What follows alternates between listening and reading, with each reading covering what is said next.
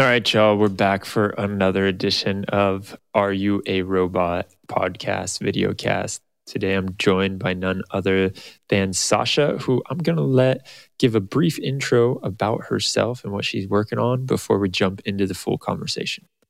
Hi, I'm Sasha Lucioni. I'm a postdoctoral researcher at Mila Institute in Montreal, and I work on AI for Humanity initiatives.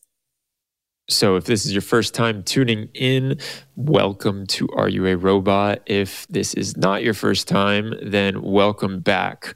We are a series that aims to tackle and explore some of the greatest questions that stem from AI and related technologies. The way that we're going about doing this is by bringing on some of the best and brightest minds that we can find in their respective fields, and they talk to me about what they're doing and if there are any best practices or if they have any strong opinions on how we can move forward in a harmonious way. The conversations don't stop here, though. I would love to invite you into our Slack channel, which you can find all the links for below in the links. And there we're creating quite a vibrant community around AI ethics and AI governance.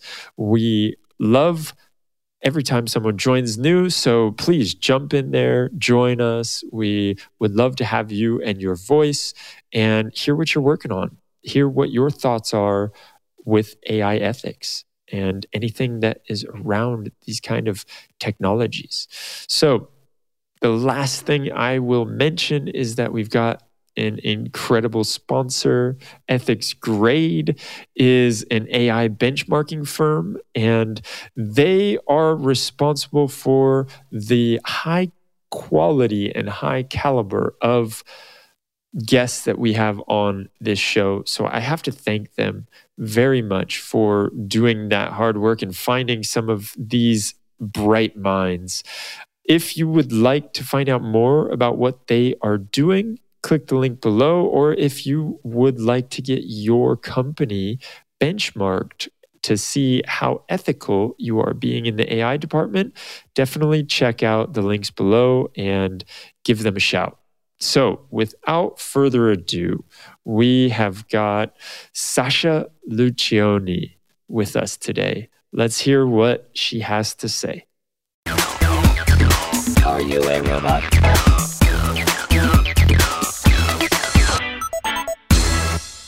Sasha, thank you so much for coming on to the Are You a Robot podcast and videocast. I'm very excited to have you here. It's great to be here. So today I want to talk about so many different things. I have so many avenues that we can go down because you are an incredible person when it comes to AI, and especially using AI in a very ethical way with respect to climate change and our carbon footprint. But before we get into any of that, I think it would probably be helpful for listeners to know how you came to be where you're at. It's actually been a really long road.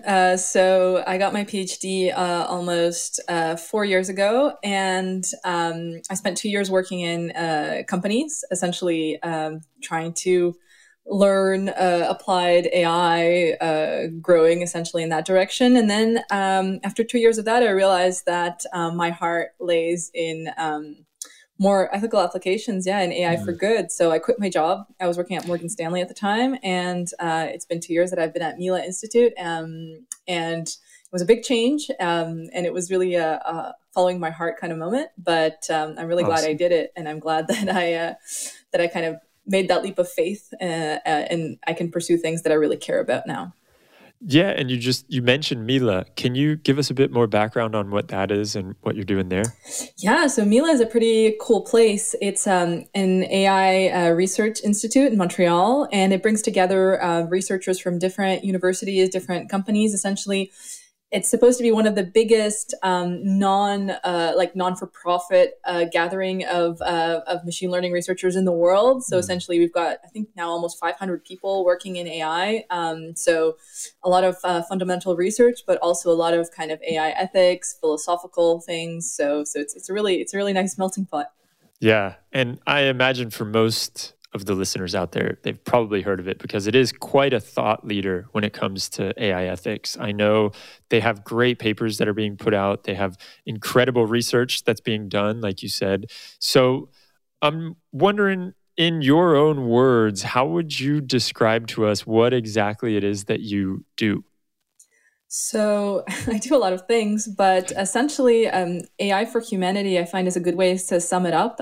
It's a bit above AI for good. It's more, thinking about and also kind of acting on how to use AI in a positive way for society. So anything from actual applied research projects, which I do work on, but also creating tools. For example, the carbon calculator tool, and also, participating in discussions around ethical frameworks. So it kind of runs the scope of all that. But the conducting kind of the main thought is that, how can we use this really powerful tool, this really, great potential in order to benefit humanity, to benefit society. Mm-hmm. Yeah. And I like how you take the approach of making sure that with all of the hype that AI brings, we don't get wrapped up in that and like just lose sight of some foundational things. Like when you speak about, hey, is it really the best idea to be training these machine learning algorithms on this huge resource just so that it can do simple tasks? Like put together a Rubik's Cube, where everyone on the internet says, yeah, all right, cool. Wow, that's amazing that we've come so far. But then people don't realize what's behind that.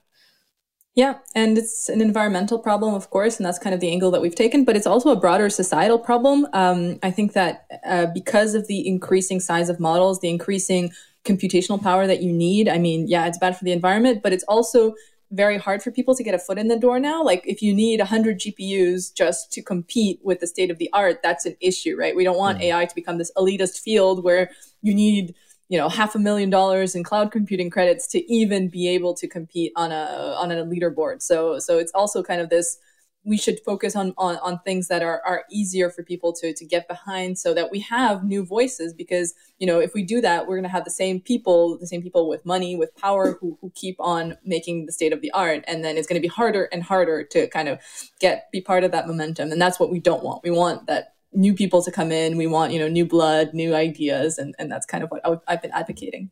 Yeah, that's such a great point. And it actually reminds me of a talk that I had a while back with a friend, and he was talking about how really the important thing for machine learning right now, when we start to see it becoming more and more commoditized, is that you need these subject matter experts that are going to have this deep, deep knowledge, whether it's a doctor or a lawyer that's going to explain how the machine learning needs to work.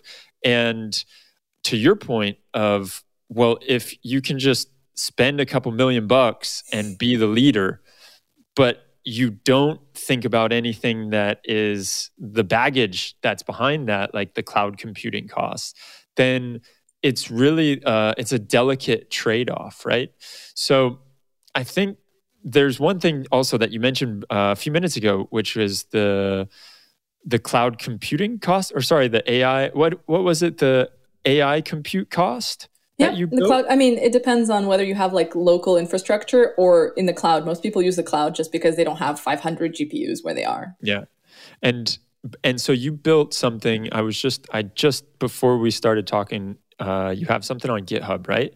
That is showing how much carbon you expend when you train a model. Yeah, so we created a tool called Code Carbon, and the idea is that essentially whatever script you're running, whatever program, it could be it could be AI, but it could be something like any kind of essentially computer program. It's like a little widget that runs in the background, and it detects essentially what energy grid you're connected to. And that's like the main factor of how polluting you are. So for example, here in Montreal, we have hydroelectricity. So it's very low carbon. But if you're, I don't know, in Singapore, for example, it's almost 100% coal based. So just that like single factor, by detecting where you are, it's gonna give you an idea of how much CO2 you're emitting per kilowatt hour of electricity. And then it also detects how long you were running a script and like how many parallel processes you have.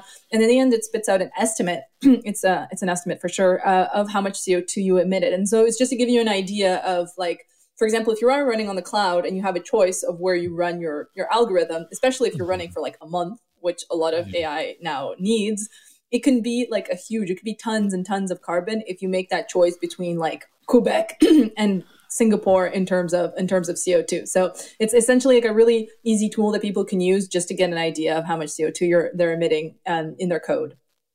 Yeah, and just letting people be more conscientious of where they're doing it. And do you also give a map of where you get better or more environmentally friendly grids? Yeah. So what we do is we give a map of the world, and we show in relative to like whatever you're like emitting, where you could go like lower. So for example, if I'm in Quebec, it's really hard to emit even less than hydro. But if you're in like a middle ground, you can always choose a country that's less emitting. And what we did is we essentially mapped out where the main cloud providers have their servers. So like Amazon, Google Cloud, etc. And we can say like, well, if you're using Google Cloud, so this is what you can use that's less emitting. If you're using Amazon, it would be here, right? Because they don't always have the same places, like the same servers in the same places. So, and then if you're using a local grid, then there's other steps you can take, like, for example, like have less of a grid search for parameters for your model. So it's also like more in having a more mindful practice of machine learning, not being just like, I'm just going to run it for a month and see what happens. Like, just be a bit more conscientious about that. Yeah. And that makes total sense. And it's very nice that you raise the issue even, because before you talk about it, I think for many of these engineers, it's easy to not even think about that, right? It's just like, oh, well, I've got infinite scale and infinite compute on my cloud, and you don't think about these secondary effects. And this was brought up actually by Emma Strubel in 2019. They published a paper. They did one study about like they actually essentially trained a model from scratch and showed how much CO2 it emits. And that was kind of the trigger, because a lot of people were like, whoa, this one model emits as much as 5 cars.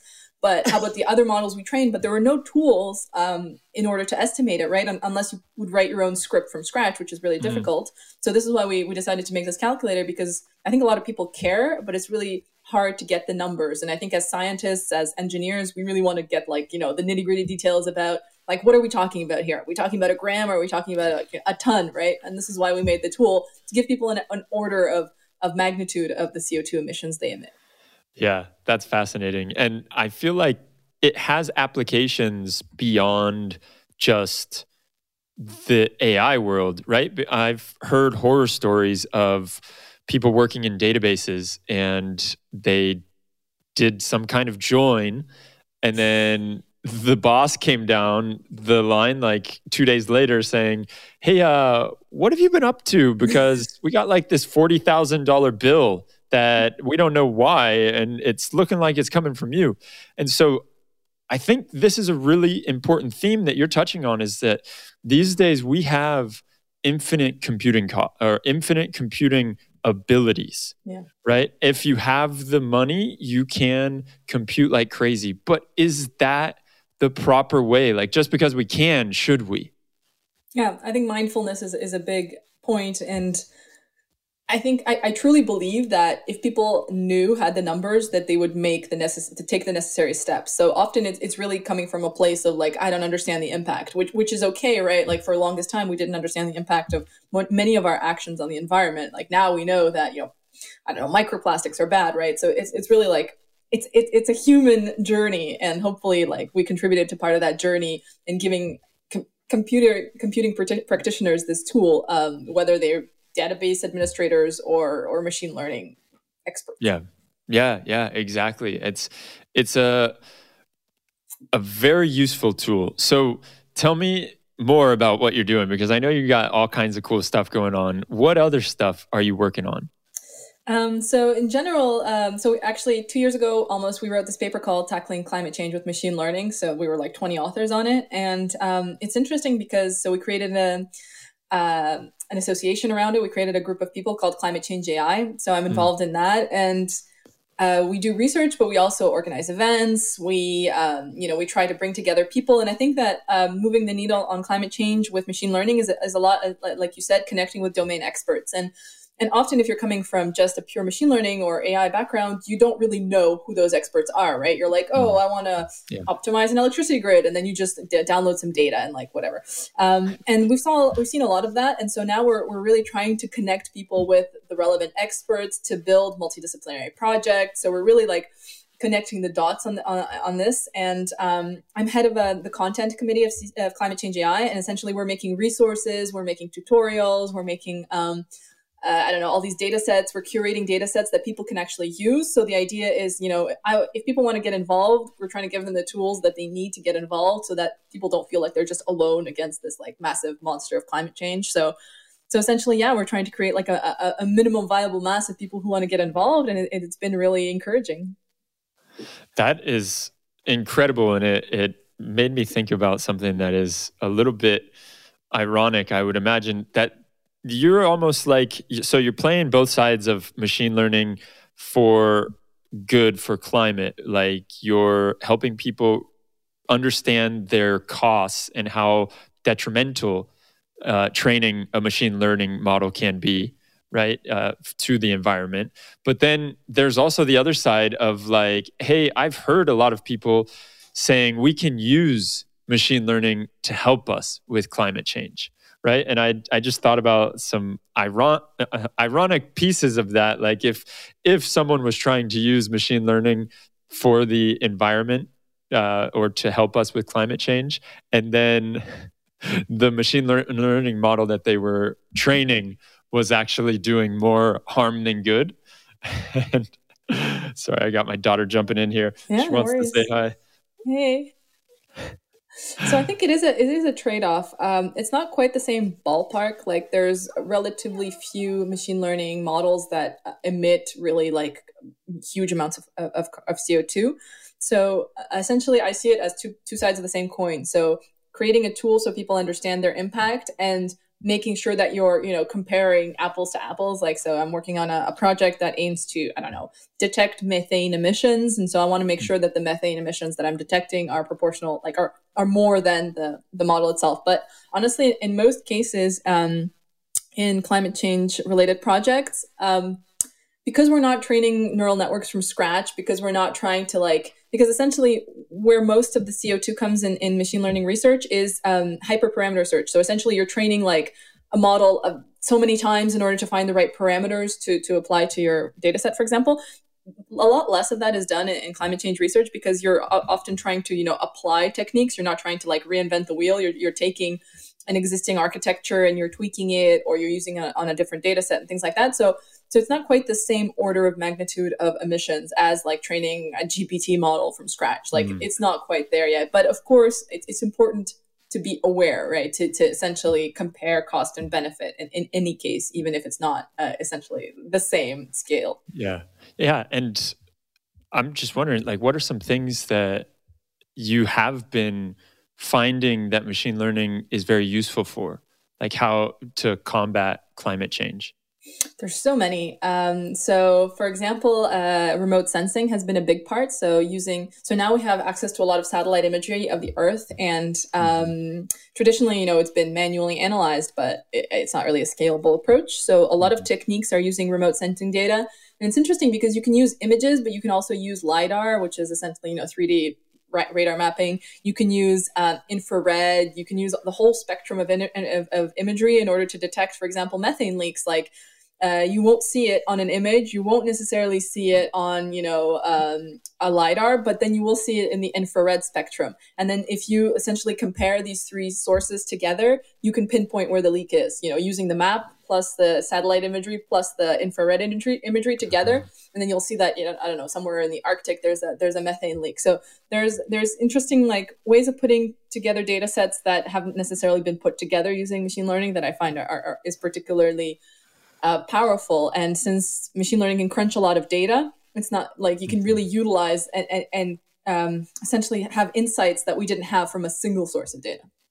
Yeah, that is a great point. And thinking about how useful it is, and to the point of scale, right? This was trying to be done before, but now we can do it at a much larger scale and with much more data. So that is also really encouraging to hear. I know that you are a National Geographic explorer too. So maybe you could tell us a bit about what's going on there and your love for, I guess it makes complete sense, your love for the environment, your love for the planet. And so can you give us a bit of background on that? Yeah, so the National Geographic Explorer program has been going on for a few years, but for a while now. In the last couple of years, they started giving out grants specifically in using AI for Earth. So I got a grant for my project of visualizing climate change with AI from National Geographic. And essentially what that means is that, you go through a filtering process, and essentially National Geographic says that they believe in your project and that they're ready to support it financially. They're ready to kind of help it go to the next level. And a lot of the projects are really interesting, right? People go out and gather data in the field, and they'll, do tracking of endangered species, things like that. So essentially National Geographic supports this research, and what it entails is that you become kind of an advocate. You become, you get a platform for connecting to other people, for getting training, for getting amazing. It's really cool. It's really a great support group, and also for us, because our project is so visual, having National Geographic support is especially important, because they're going to help us disseminate our website. They're going to help us make sure that it gets seen by the maximum number of people. It reaches the maximum number of people. And this is a different project than the one you were just speaking about the methane? Yeah. The methane project is just an example. It's not my own research. The project that I'm working on now is essentially using generative networks, so GANs, in order to help people imagine the future consequences of climate change. So the idea is, right now we have the ability to act on climate change in the future, right? But it's really hard to imagine what climate change can do to our planet, because essentially right now things are kind of okay, right? They're kind of subtly getting worse, but not that it's not that obvious to us. And as it's like the frog in the the water that's getting hotter and hotter. It's at a certain point it's going to be boiling. We're not going to realize. And so what we're trying to do is kind of help people project themselves in a future where climate change is impacting our planet, is impacting the places we live and the places we hold close to our hearts. And it's a hypothetical scenario, right? Because we don't know exactly how climate change is going to impact, wherever you live, wherever you travel. But we have an idea of what's going on already, right? There's already flooding, there's already smog and wildfires. And so what we're doing is we're creating images of a potential future climate, and essentially as a warning, as an awareness raising tool to say, hey, this is going to happen. It's going to happen maybe in 50 years, maybe in 10 years. We don't know that yet, but we have to act now to make sure that doesn't happen. So it's like an educational tool using AI. So Sasha, you seem very like an optimistic person, and you're working on this every day, and it sounds very depressing. It's depressing, but I've come to the conclusion that I think people are very well-intentioned. I know that talking to people care about climate change, people realize it's an issue, right?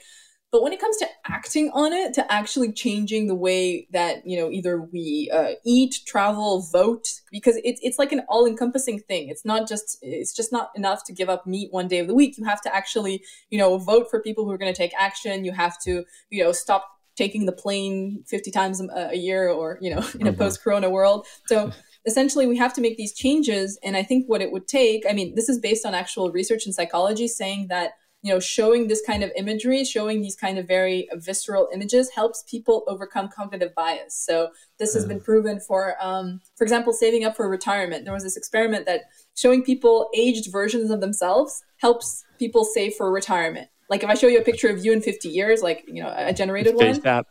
Is that where they came up with that idea? That was very hot. It was a group of psychology researchers. Essentially, they did a study, and then they'll ask people like, how much do you want to save for your retirement this month?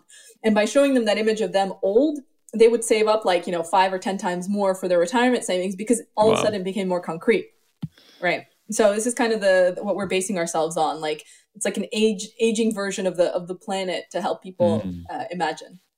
Wow. Yeah. Okay. I can see that. And so there are some really difficult images, I'm sure, that you're producing. And I didn't quite get how you're producing them. It's with a GAN? Yeah. And so it's just basically aging the planet in a way that the machine learning is aging the planet before our eyes. Is that how it works? Essentially, we're using is essentially you input an address and we get the Google Street View image of that address, and then we apply a GAN that will make different projections. So it will make a flooding projection, it's going to make a wildfire projection, and a smog projection, which are based on real images of these phenomena. So essentially we trained our networks on a lot of images of flooding, a lot of images of wildfires, etc. And the idea is that, well, this is like a place that you chose, a place that right? It could be your house, it could be whatever, your work. And this is what could happen to it if these extreme climate events happened. And essentially we're going to show real events of climate change. So for example, like a flood in Australia or wildfire in California, right? Like these are the events that are happening already, but they're just not where you're searching for. So this is what would happen if this wildfire from California came to your backyard, if this flood from Australia flooded your street, right? The idea is like all of these events are so far away that for us it's kind of abstract, but we're making them more concrete. And is it safe to say then that nowhere is safe? Because I'm sure people will argue, oh yeah, but I live on a hill. Yeah, exactly. Well, it's true that nowhere is safe in the sense that it's unpredictable. So of course, flooding can only happen in certain areas. Wildfires can only happen in certain areas, but sooner or later, the climate's going to change in a way that every place on Earth is going to be impacted in a different way, to a different extent. And of course, like people can hide in New Zealand until that happens, but sooner or later, it's going to be in New Zealand too. So the idea is to act before that happens, because there are feedback loops that can start. There are certain things that we can't even predict, right? If we hit a certain degree of warming, we don't even know what the impacts are going to be on the Arctic ice, right? On the sea level rise. So that's kind of the issue. I think that the IPCC does a very good job of communicating the risks, but there's still it's still scientific terms, right? It's like the risk of blah, blah, blah is this. It's very abstract. People don't really understand it. But when you make it visual, all of a sudden it becomes more concrete. This is what 1.5 degrees means. This is what 4 degrees means, right? And so, of course, we don't know exactly where we're heading, but we know that it's going to be like a global phenomenon. And maybe, maybe there's going to be a minority of people, especially privileged global north, right? People who have money to buy, to build barrages or whatnot. Of course, maybe that's going to be the case, but 95% of the global population that doesn't have the money to do that is going to be impacted, and that's an issue. Mm-hmm. Great points you're bringing up here. I wonder about the ideas that you were speaking to before, with how it's not enough to just say, yeah, I really think global warming is horrible and give it lip service, but to act and make choices and lead your life from this point. I mean, I think we all at this point in life or in the world and where we're at right now, we understand that it is quite a detrimental thing for the environment, but we don't have clear signs to what we can do. And you mentioned like not eating meat because and so this might even just be news for some people, that the whole meat industry is putting out an incredible amount of carbon emissions, right? Yeah. And so that, I know because a few years ago, I was teaching English in Spain, and we would have like a session on global warming, and I would ask them, what are the biggest emitters of greenhouse gases?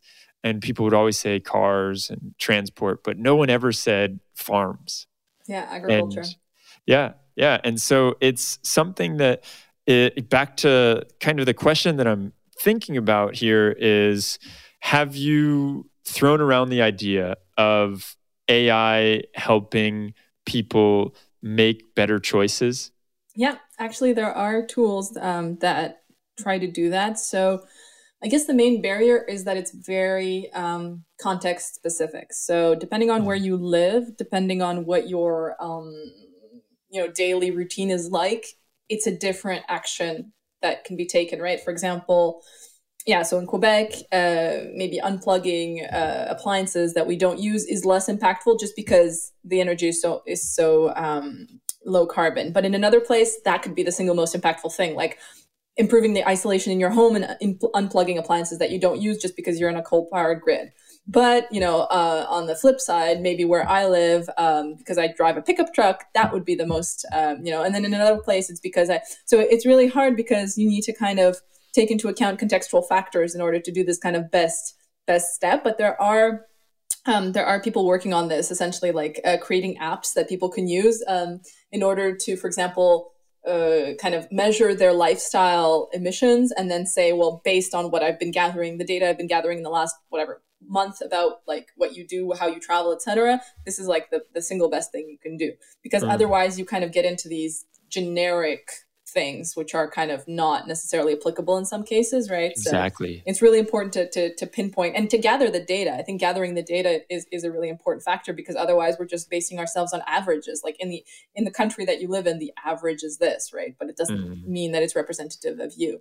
And there's so many things to be done, right? From your diet to buying clothes that or throwing away or not recycling, right? There's so many aspects to it that I think that people just, it's hard to understand the relativism of like giving up meat once a week is equivalent to not driving 50 kilometers in your car, right? It's really hard to make these equivalences across the board.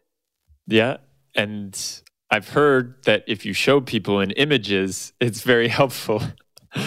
Yes, I think images, and then a big part of our website is going to be acting. So like when you see the image, we're going to have a big Act Now button, and then you're going to have a choice of actions that you can take. And so we're actually basing ourselves on several different sources. We're not going to reinvent the wheel.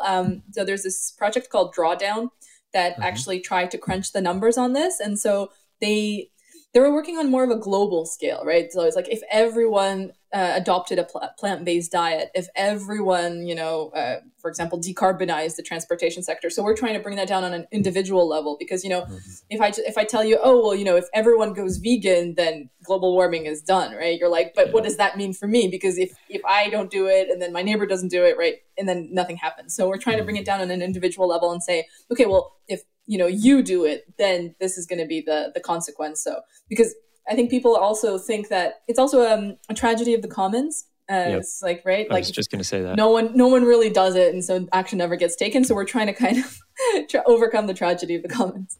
Yeah, which is a difficult feat in itself.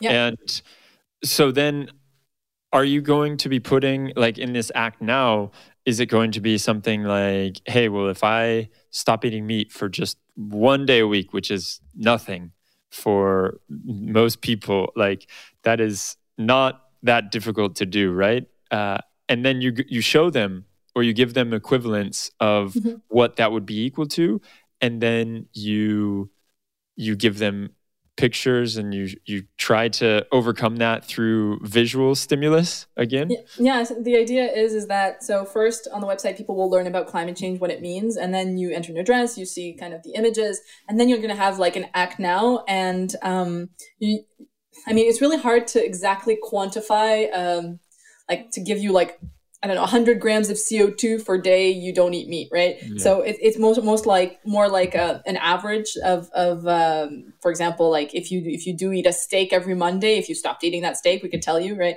So and the idea is also to give people kind of different choices. And something we've been toying around with that I really, really like is the idea of a time capsule. So say you say today, I want to do meatless Monday or whatever, meatless Friday. And then you can send an email to yourself that will arrive in a month that will check up on it and say, okay, in the last month, have you actually been doing what you yourself said you would do, right? We're not actually forcing you to commit to anything, but like just to give yourself kind of like a more, because I think that essentially it's up to us to follow up on ourselves, but typically we're really bad at that, right? Like, someone will say they'll stop drinking or smoking and then, go back, fall off the wagon. So the idea is to kind of add a degree of accountability, but like self-accountability.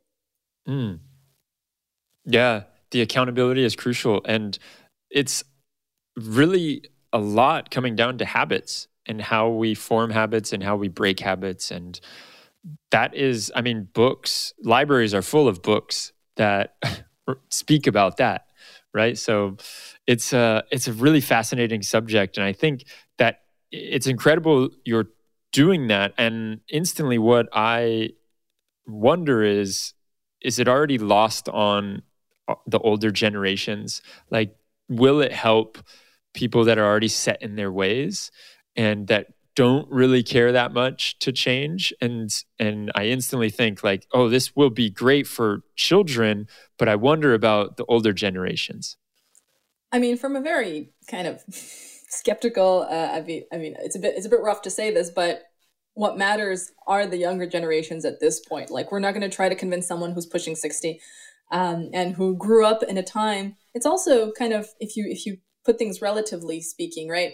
When they were 20 or 18 or 5, it wasn't an issue. So it's really hard for someone who's older to care about things that just were sprung on them the last 20 years of their life. So we're really aiming to get younger generations. So I mean, more like from 16 to 35, because the next 20 years, I mean, also the past 20 years, but the next 20 years are really crucial. So the people who are coming of age in the next years, the people who are going to be taking positions of power, right? Like the next Prime Minister of Canada, the next President of the US, this is who we need to be on board, because, the people who are retired and, first of all, they're not necessarily in positions of power anymore, right? Especially the older generations, but the younger generations do have this critical mass that they can still, and they can also transmit this, right? If a 16-year-old uses our website and then they share it on TikTok or whatever, then someone else will use it. And that's the idea. Also, we're creating like kind of social media widgets that you can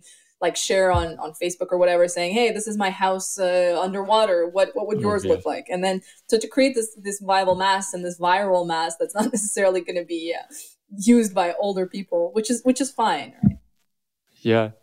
Yeah, I could see that. And there's some valid points in there.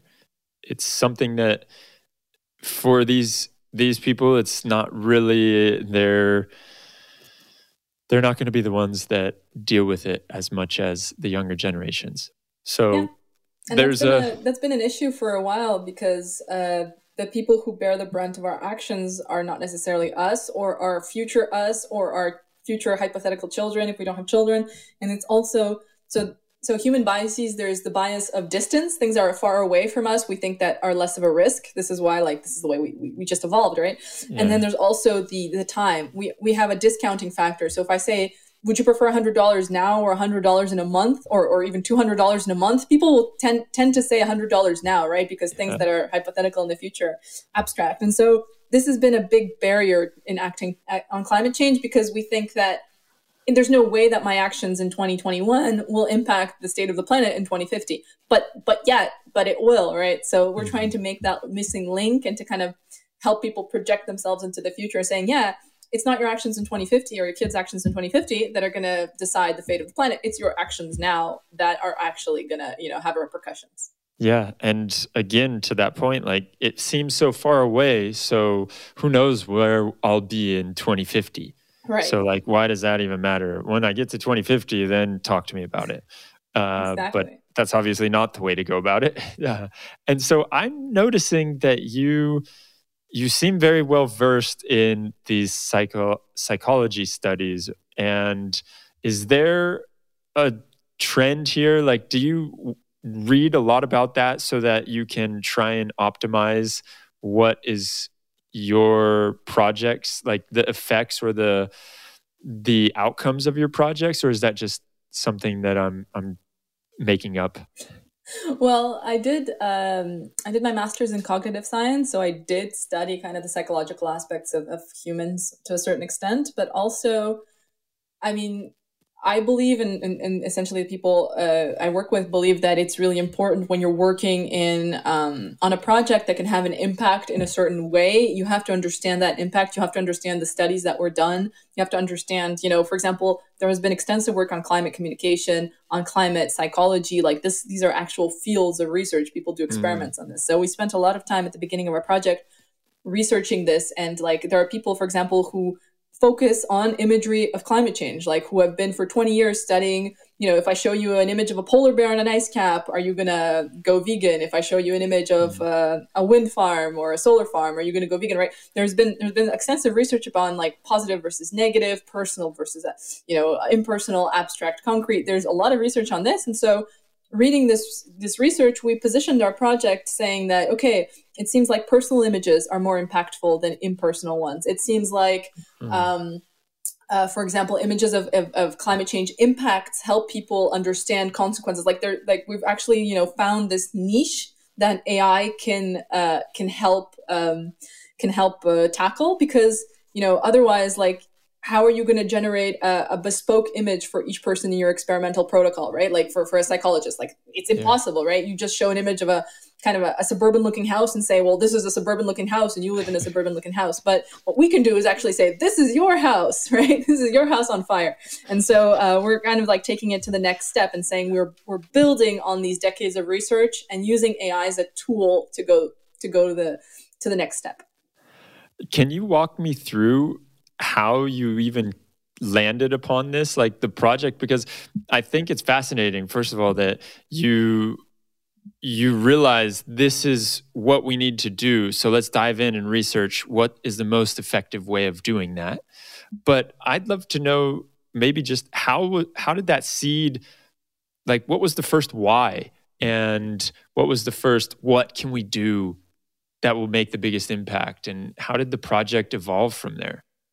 So essentially, this was like an idea that was brought forth by the supervisor of our project, so Yoshua Bengio, who's kind of one of the pioneers of machine learning. And he came to this idea because GANs started being quite good a few years ago. And he had this thought of, what if we could use GANs to visualize the impacts of climate change? And this was kind of like just a thought that he had. And then when we started working on the project, we realized that it made so much sense given like the research that was already done. So it was actually pretty intuitive. But we also realized that there are certain things that, are counterproductive to show. So we spent a lot of time figuring out, like, how do you channel surprise or shock or awe in a way that's productive? And so like acting on something, it's really important. Like if you show someone something, I don't know, like for example, you have an image on a cigarette pack, right, of someone dying from lung cancer, but you have to channel that. You have to say, well, call this hotline and try to quit smoking. Like if you just show someone something very graphical and very scary, they can just become frozen and not act. So we spend a lot of time kind of talking to psychologists, reading studies and formulating things. And I think what's really important in projects that aim to have an impact on society is to see the broader scope, to not focus on, we're just going to create a super cool GAN that does super cool things, but more like, what does that imply? What are the puzzle pieces that we're not seeing? Let's talk to people and see what they say, right? And that's something that's often overlooked because, these studies can be dense to read. Like we're not used to this kind of jargon. Like, I don't know what they're talking about when they talk about whatever psychological phenomenon. So it's like, you have to unravel the string, the spool until you understand what's going on, and then go back to your own project with kind of this new baggage, this new, research. Yeah. And the understanding that comes from it. Yeah. So that seems like a great way to go about it. And can you tell me, in your eyes, as we're looking to the future, hypothetical future, like where do you feel there is a need for potentially, like, because I think I read in the Wired article you were quoted in about how you would like to see people or companies including in their footnotes, hey, these algorithms that are being used were trained or they emitted X amount of carbon, right? And they take responsibility for that. What other things, I wonder, would you like to see happening within the machine learning and the AI community to be more ethical about this and help combat climate change? So I think that I see climate change as part of a larger ethical problem in machine learning. Reproducibility is a big part. So the fact that we don't have foolproof ways. I mean, we're starting, but we're not there yet of reproducing research. And so, like, for example, I'm helping organize a reproducibility challenge where people essentially try to reproduce results from previous years to see if it works on new data, if it works right, if you can actually, if it was just a fluke or if it was just like a super fine tuning of on a certain use case and data set. So I think reproducibility is part of it. And my big aspiration in life is to introduce new metrics into the mix, because currently we're really focused on accuracy, performance, 99%, whatever. Yeah.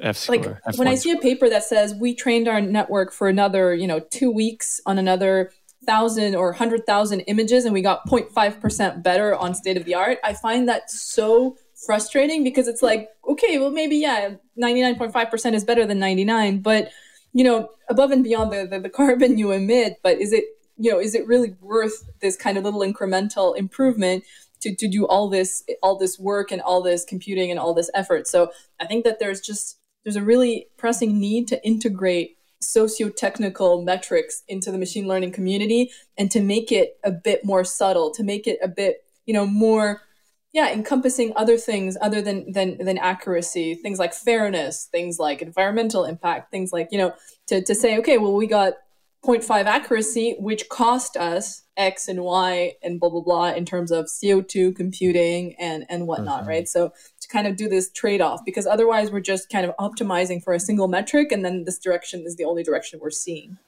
Yeah, that just makes me remember chat I was having last week about how the guy I was talking to, Noah Gift, he was mentioning how Google has been optimizing for these metrics, right? They've gotten the smartest people in the room for years and years and years. And look at where that's got us. Like, it's got us with people that will stay on YouTube and then go down to a YouTube hole, or go down a YouTube hole and then believe that, QAnon kind of conspiracy theory stuff. Or doom scroll through whatever. Exactly. And that's because of this optimization for watch time or these things that likes. Or likes, and we don't take a step back and we don't see the bigger picture, and we don't say, like, what are we actually doing this for? And I think that's a really great point of these papers that are being written, and they tout that, oh, look, we got 0.5 better accuracy when we trained it for 2 more weeks.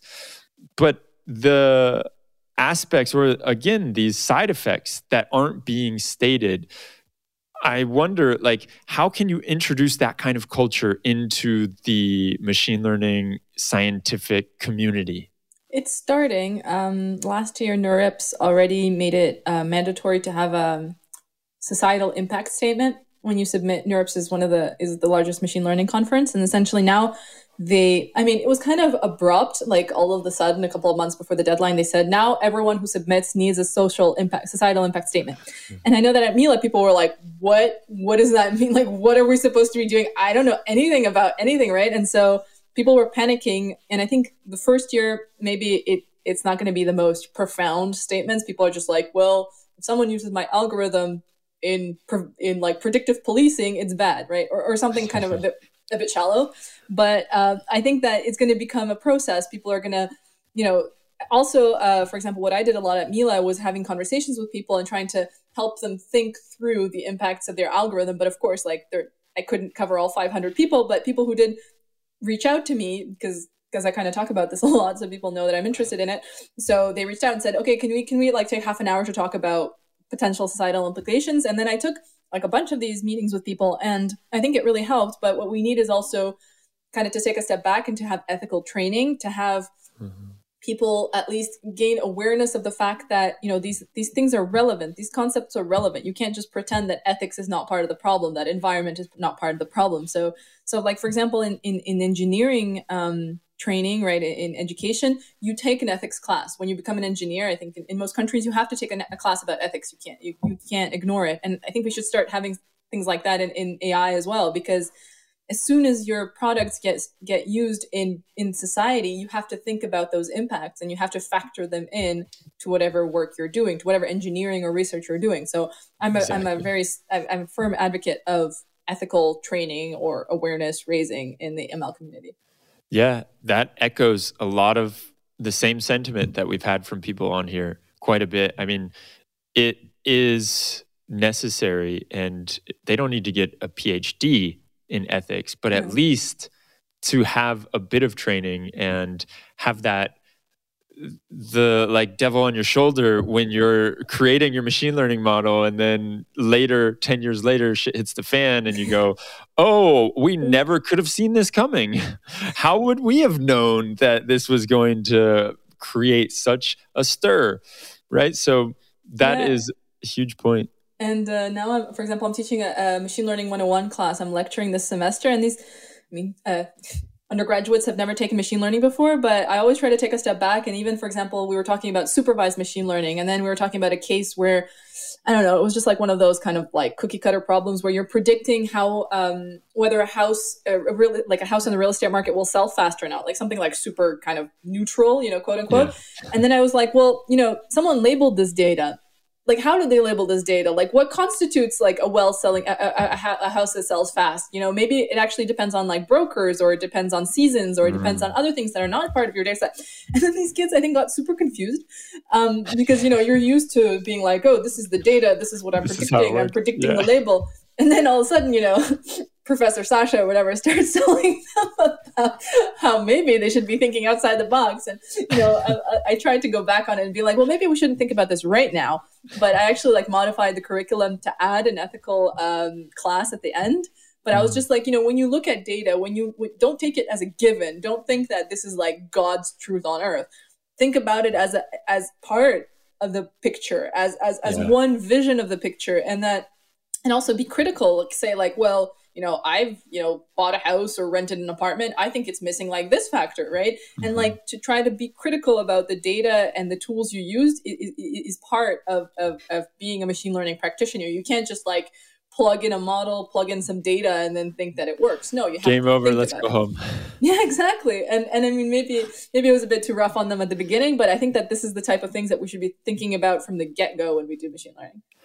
That is a very important point, to be critical of the data. How much you need to question the data and make sure that whatever data you are getting is not just, like you said, you're not just taking it and saying, okay, here's the truth. This is the data says it, so it's got to be true, right? So that's huge. Now, since you are quite informed about what's going on in the world of AI and machine learning, I'm wondering, what are some cases of machine learning right now and AI that you are a little bit worried about? Oh, big language models, definitely. GPT worries me. Really?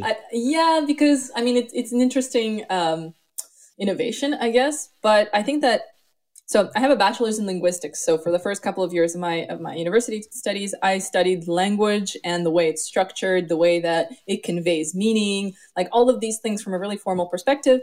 And I feel like the way that NLP, I mean, natural language processing, is going nowadays, it's like more data, bigger models, screw the language structures, screw whatever's going on under the hood. We just have this model that can like carry on a conversation or generate some text.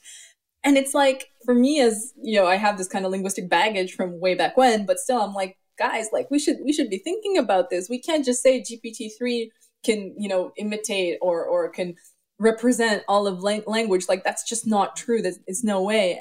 There's no way that's true. And I mean, even if you like poke it a bit, and if you like query it with terms, like we were playing around with different names. Like they've got this thing where you can generate a Humans of New York story based on a name or whatever. And depending on the name that you input, like if it's oh yeah, if it's Italian sounding, it's going to be a mob story. If it's, vaguely a Muslim or Asian, it's going to be a different story. If it's a woman, it's a different story. Like there's so much like variability and unpredictability, right? And then it's like, yeah, it's funny. Yeah, it's funny. Like a friend of mine has an Italian name, and then it invented the story about him being like a mob boss. Yeah, haha, right? But like, what happens when you plug this model into like a chatbot or whatever, right? A virtual assistant, and you have your kid talking to it, and your kid's like, "Tell me a story," and it's like, well, So, and then like the more research we do, we realize that it's biased against races. It's biased against genders, and it's like, but it's also like always post hoc. It's like, oh, this is an issue. We didn't realize this was an issue. I was reading a report recently that was saying the bias again, it was like saying that certain racial populations had a bias against them in terms of GPT, and they were like, but it's consistent with statistics from the Bureau of whatever Crime Bureau of the U.S. saying that African Americans are responsible for X% of crimes, and then that's what our model shows. So it's okay. And I was like, how is that okay? What? If you query your model with an African sounding name and it's racist, it's okay, right? Like it just blows my mind. Oh wow! Well, I had no idea, and that is, I could see that can be a problem very quickly. Yeah, and we don't know exactly how to analyze these models yet. So I think that before we start, continue with GPT-4 and GPT-18, we should take a pause, take a breath, and start, going deeper into these models and how they work, and querying them a bit and making them a bit more transparent. And then, once we have an architecture that's a bit more explainable, then we can continue building. But if we keep going this direction, we're going to have bigger models that are harder and harder to explain, and that people just take as a given, as like this black box of magic machine learning, which is not necessarily true. Yeah, you're building a house of cards, right? It's the foundation is not strong at all. And so one day it's going to all tumble down. And that is, that is an interesting one to look at. Now, what about for the other side? I mean, aside from your own work, what are some other things that you've seen that are inspirational uses of machine learning and AI? I think that the climate change AI community is really rallying. So we've got more and more people joining, more and more people working on this, more and more people wanting to get involved. Like last week, I was speaking at a hackathon of using climate change AI to tackle climate change, and there was like something like 300 or 400 people signed up, and I think that this is becoming an actual wave, an actual momentum. So that's really great, and people are realizing of the potential that's there. And in general, I feel that AI for good is becoming a thing. Like I was just reading the news that, some philanthropic organization donated, $40 million toward AI for good applications. I think this is also becoming a trend that's really important. And that, typically AI has been for the kind of the upper middle class minority, right? And we've left a lot of people behind. So now it's high time to start making more inclusive AI applications, more diverse AI applications, including more voices. There's a really interesting field of work that's like aiming to decolonialize AI to make it less white, less male, less, global north, that I find is really important because, I mean, there's a lot of kind of anecdotal evidence of like, because most AI practitioners or programmers are white male, it's reflected in the technology that's made, and that's true. And so we really need to make it more diverse and make it more reflective of society as a whole. So people are doing really interesting research in that direction. It's funny you say that because we had on this show Louis Bird, and he talked a lot about how, he wrote an incredible article, and then he came on here and I interviewed him about how he had to code switch, or what he called put on his white voice when he talked to Siri or Alexa, because Alexa, or it was Brigsby. What's the other one? That's I don't know. One of the voice assistants, and they didn't understand him. And then one day he like spoke in a different way, and then it was easier to understand. And all of a sudden, Alexa magically started understanding him. And it was very much like our Charles, I think, who you may know, he spoke about this once too, and he talked about how right now it feels like the Band-Aid that we're putting on top of this is by saying, oh, well, we'll just get Samuel L. Jackson to do a Siri voice, right? And that's like basically, he was saying that's basically like, what was it? Like painting blackface? Yeah, for sure. And it's like the virtual blackface. And so that is another one where, yeah, I can see that being, there needs to be more things going on. And it's good to see that there are people interested in this, and there's things going on, and you can attest to that. Yes. I wanted to ask last, well, not the final question, but how can people get involved in some of these initiatives that you're speaking about? So I think that there's no one size fits all solution, but essentially figuring out what you have to offer, whether it be time or skills or, whatever it is, and finding people around you in your community that can benefit from them. So a few years ago, we organized an AI for Good hackathon in Montreal. And first we were like, oh, we're going to do neural networks. We're going to help charities predict whatever. And then we realized what they actually needed first was like digital literacy classes. So we gave them classes about how to gather data, how to use Excel, how to use, kind of tools. And then a year later we came back and they had some data for us. And then we can start predicting like, I don't know, demand in homeless shelters or food kitchens or whatever. So I think that, taking a step back and being like, okay, this is what I can do. But I mean, like I can also use a computer. I can also do all these things, and then see what people need and not come with this kind of like bigger is better, more AI is better mentality. So, and you'd be surprised at what demand there is. It could be a virtual community, it could be a physical community, but in general, that there are demand that can be met. Yeah. And as far as the climate change, if someone wants to get involved in that? Yeah, I think reading the paper or looking at the website that we created, climatechange.ai, and seeing what makes sense. So once again, there's so many things to be done that depending on if people are interested in satellite imagery or agriculture or whatnot, right? And then seeing who's already working on it and what they're doing. So doing kind of a literature review and starting small, starting with like either a smaller data set, like for example, in your municipality, sometimes they have data sets that you can use and predict. For example, like, I don't know, there's data sets of canopy coverage, right? And you can see the correlation between the number of trees and heat pockets in your city or something like that's just pretty small or in your county or in your region, and kind of working your way up. But I think it's good to start with like a bite-sized piece that you can kind of understand and start getting more acquainted with concepts and tools, and then after that kind of build up, but not try to start with like, I'm going to solve climate change. Like that's typically something that will get you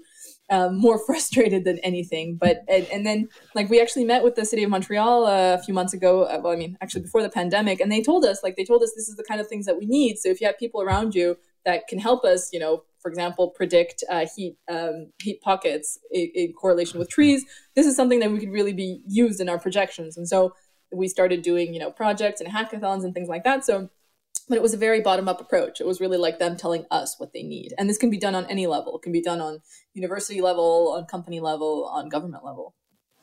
Again, it goes back to, let me see if I can articulate this thought properly, but it goes back to the idea of finding the problem, not like just solving for a better accuracy score, exactly. Right? Like really realize what is the problem that you're trying to solve, and then go out and solve that. Yeah, and who can benefit from it, and make sure that there's somebody who can actually use your solution, that it's not just going to like go poof and like just be a paper or a presentation or an article or something, but it's going to be an actual like tool for someone, or useful for someone who can actually take action on it later.